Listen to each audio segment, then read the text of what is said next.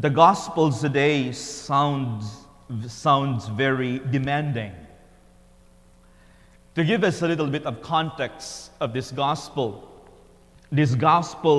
story that we heard immediately happened after Jesus sent the first batch of disciples to collaborate with him on their own in the proclamation of the gospel, in the proclamation of the kingdom of God. Before all of this, the disciples were just going with Jesus as they go from town to town. But as the gospel and people were trying to go to them, and there is this need to expand the proclamation of the kingdom, Jesus said, why don't we separate? You guys go this way, some of you will go that way, so that we could cover more miles, cover more people. And this instruction that we heard today is part of the instruction that Jesus gave to them as they were sent out to be on their own. Conditions of discipleship, commitments to the proclamation of the kingdom of God. And what is the first thing that Jesus emphasized to his apostles? Whoever loves father or mother more than me is not worthy of me, and whoever loves son or daughter more than me is not worthy of me. This is the first thing that he said. Probably to the ears of the first disciples and apostles, this were really shocking, because the Jewish tradition and culture is really founded on the strength of the family. Everything revolved in the family. And for Jesus says that they should be secondary in your consideration, should be a total shock to the listeners. Because the very fabric of the Jewish society is founded in the family. But we also know that familial relationships can sometimes get in the way in our full commitment to the gospel, in our full commitment to the faith. I've shared to you a couple of times already, of my experience in Medford when I was there in my first year of the priesthood, when I was involved in the RCIA. And there was this young lady who joined the RCIA from a non-denominational group, and was really interested in learning and being baptized into the Catholic faith eventually. But as soon as her parents learned about it, she was asked to actually leave the house. She was given an ultimatum. If you will not gonna stop going to classes to become a Catholic, you don't have a place here in our household. And she was found, we found her in the Adoration Chapel. And because somebody complained that there's a homeless person in the Adoration Chapel, and we probably need to extend help to that person, and lo and behold, it was her. It was that time when we learned that she was actually asked to leave. But eventually, she persisted in the faith. And even her family in the end were interested to also join the Catholic faith. But it was God who made the impossible possible. One story that comes to mind too was when I was in the seminary. When I was in the seminary back home in the Philippines, I know one of our seminarians there, he was one of the two sons in the family. His parents were one of the benefactors in the diocese. They contribute a lot in different causes and all of that. They were very involved in the church. But as soon as the father learned that the son wanted to go to the seminary, he had a fit. He said, "No, I need someone to help with the company eventually, and there's only two of you. I've already been giving to the church for so long. I'm not willing to give my son. And he even talked to the diocesan authorities just to discourage him, just to discourage the seminarian. But the seminarian persisted. And after that, the family did not want to have anything to do with him. I remember in one of those months where we only had like once a month home visit where we can go home and spend Friday, Saturday, and then go back to the seminary Sunday. He would normally just tell me, "Can I go with you?" Because there was no home to receive him.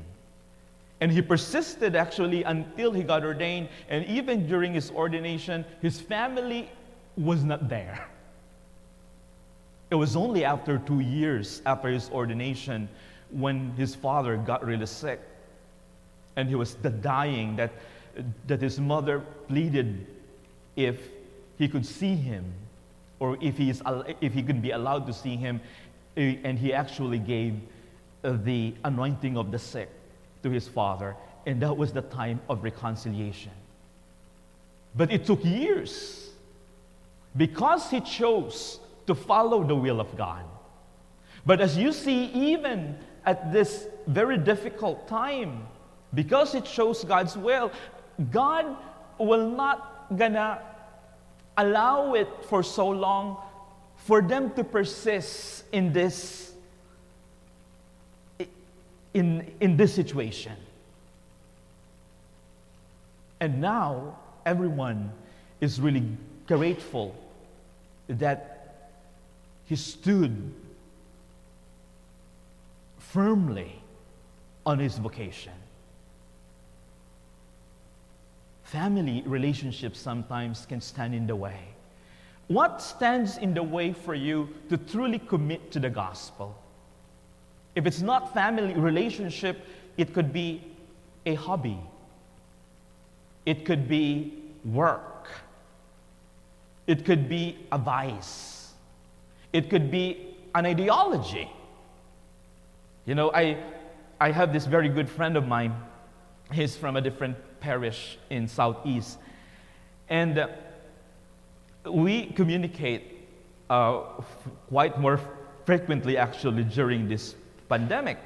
And so I asked him, I said, "Steve, have you signed up already to your parish since we are allowed to have 25 people, for those who are in phase 1. And they are still in phase 1. And he said, "I refuse to sign up." I said, "Why?" "Because they're requiring all of us to wear masks." And I said, "Steve, whatever your politics is, just think about this. Why is it that the opportunity to receive the most precious gift of faith, our experience of the divine here in this world, is less important than your position that you should not be wearing masks? What is more important, your ideology or that opportunity, which is so central to our faith?"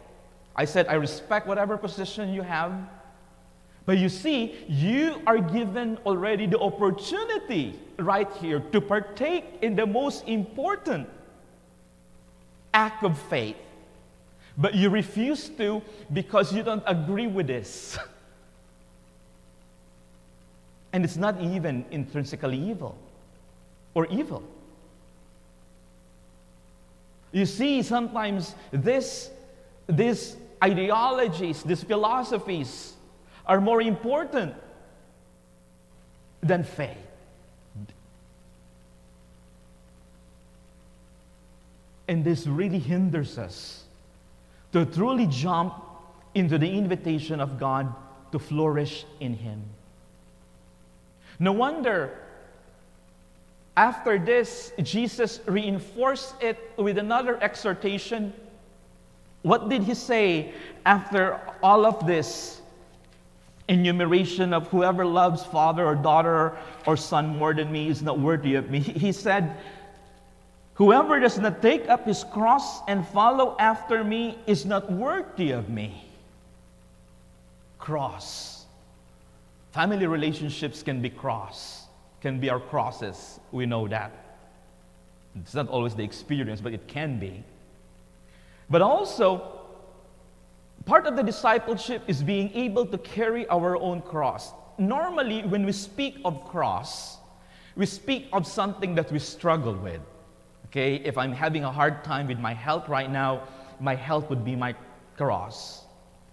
If my spouse continues to nag at me, my spouse can be my cross. If work becomes unbearable, then work can become a cross. We refer to them as crosses. But actually, the cross that Jesus refers in the gospel here is not these things. In one level, it is.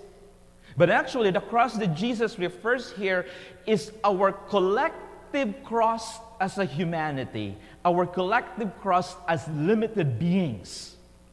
Because ultimately, the cross that we all carry, the burden that we all carry, is the feeling of being limited because we can't do it, we can't do everything. We grow old, so we're not able to do the things that we normally used to do before. One of the things that my heart breaks is when people call me, sobbing and says, "Father, my doctor said that he's going to inform DNB that I can no longer drive." And it's not just the driving, that means that because of that, if the person lives alone, that person should probably, would be thinking to move into a facility. There's consequences of that. And from feeling of having this control, from not having a control, is one of the greatest crosses of humanity. We all contend with this in one way or another. During this pandemic, I think the anxiety that we all feel is that we felt like we lost control. There's a lot of unknown. And Jesus says, carry that cross with you, but you're not going to carry it on your own because I will carry it with you. And you should not fear, because if you prioritize me, if you prioritize God, then you know that you are not alone in this. If you prioritize the one who is unlimited, knowing that I am limited, then it gives me courage and determination, because that unlimited being is right next to me. So I have greater confidence and also peace and serenity with what's going on around me. That is why, these two things go hand in hand. Where does our commitment, in the priority and the hierarchy of importance and commitment, what is at the top? Theoretically, I'm sure all of us want to have God right there. I mean, mentally, if somebody asks me, who's your priority and what's your priority right now? It's like, of course, I'm a priest, right? God should be my priority. But in practice, does it always happen? If I'm given a choice between two things, do I always choose God?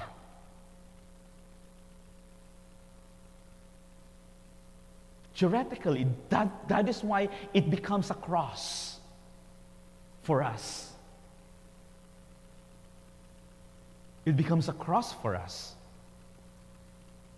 That is why Christian discipleship is all about practice. When you say that a Catholic is involved in the faith, we refer to that person as what? Practicing Catholic. Because we practice over and over again. Because we don't get it once. We do it over and over again. It's like being engaged in an Olympic competition in the end. You know, you don't just do it, you know, like a few times. You do it over and over again. There's discipline. Reflecting on the readings today, what are those things that impede my way to truly commit myself to the gospel?